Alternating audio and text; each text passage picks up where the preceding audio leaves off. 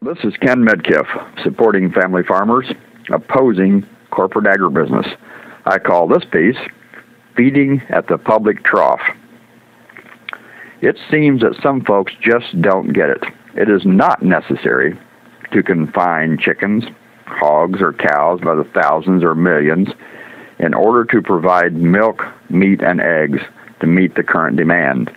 Yet, there are those apparently believing the falsehoods told by hacks and lackeys and lobbyists and market gurus for the large corporations and their supporters who proclaim that without concentrated animal feeding operations, CAFOs, we'd all go hungry. This is patent nonsense. Hogs are a case in point. The per capita consumption of the other white meat has dwindled considerably. Even though our population has gone up dramatically, the total domestic demand for pork has remained constant, about 80 million hogs per year. We're eating less pork, but there are more of us, so it evens out. Presently, however, the U.S. produces about 120 million hogs per year. Where does the excess go?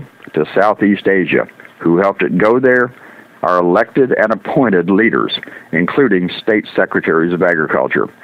It seems that the U.S. House and Senate, the USDA, U.S. Department of Agriculture, the Secretary of Agriculture, and the major corporations engaged in the production of pork are busily convincing the consumers in the burgeoning populations of China, Japan, Malaysia, and other Pacific Rim countries to add a bit of meat to their diet.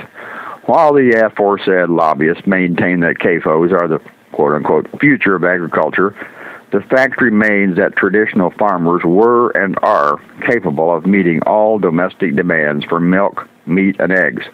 No need to turn over vital domestic products to agribusinesses. No need to let Continental Grain, Conti Group, Smithfield, Tyson, Foster's, or Seaboard dictate what their growers should do.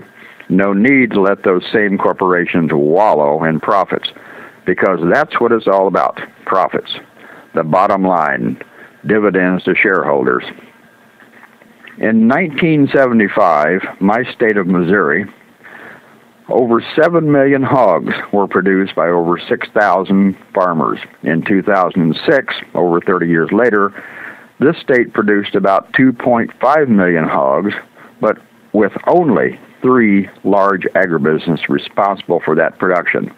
That situation holds true for the entire United States. Broilers, eggs, and milk fall in the same category. It is difficult, maybe impossible, to go to Kentucky Fried Chicken or Church's and eat a 8-piece box of locally produced chicken parts, or just try getting a carton of locally produced milk. Nope. It is much easier for the buyers, procurers they're called, for these corporations to make one phone call to Tyson's and ask that 80 bazillion pounds of chicken meat be delivered to a centralized distribution warehouse than for that same buyer to make hundreds of phone calls to local farmers and ask for a few hundred pounds from each.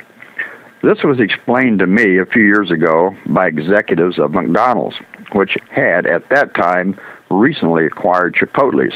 Chipotle's advertises and proclaims in its outlets that its pork products come from Niman Ranch producers.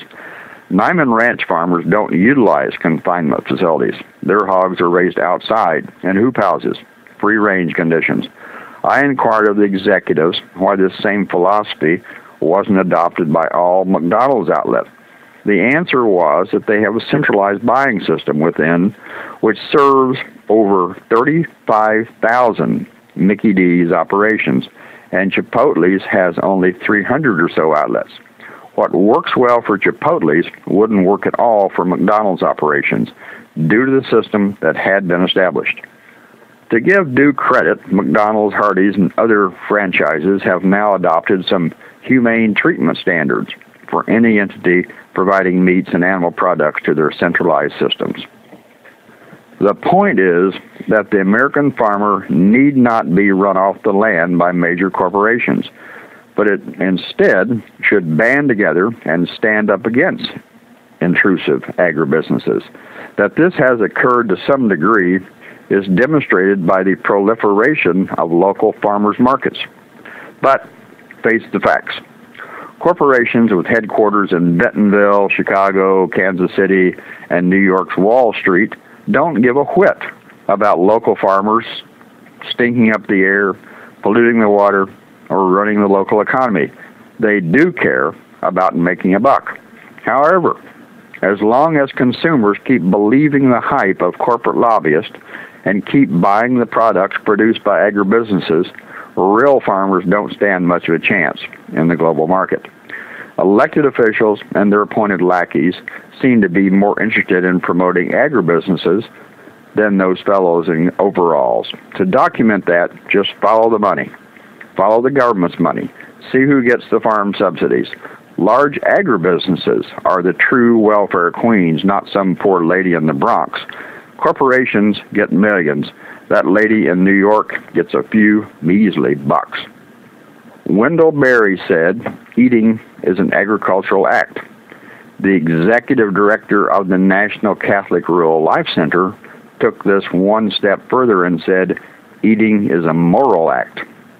We need to begin eating morally and begin electing politicians who don't respond to the largesse of agribusiness corporations. Mostly, though, we need to stop believing the hype spewed out by corporate lobbyists and marketers. This is Ken Midkiff, supporting family farms, opposing corporate agribusinesses.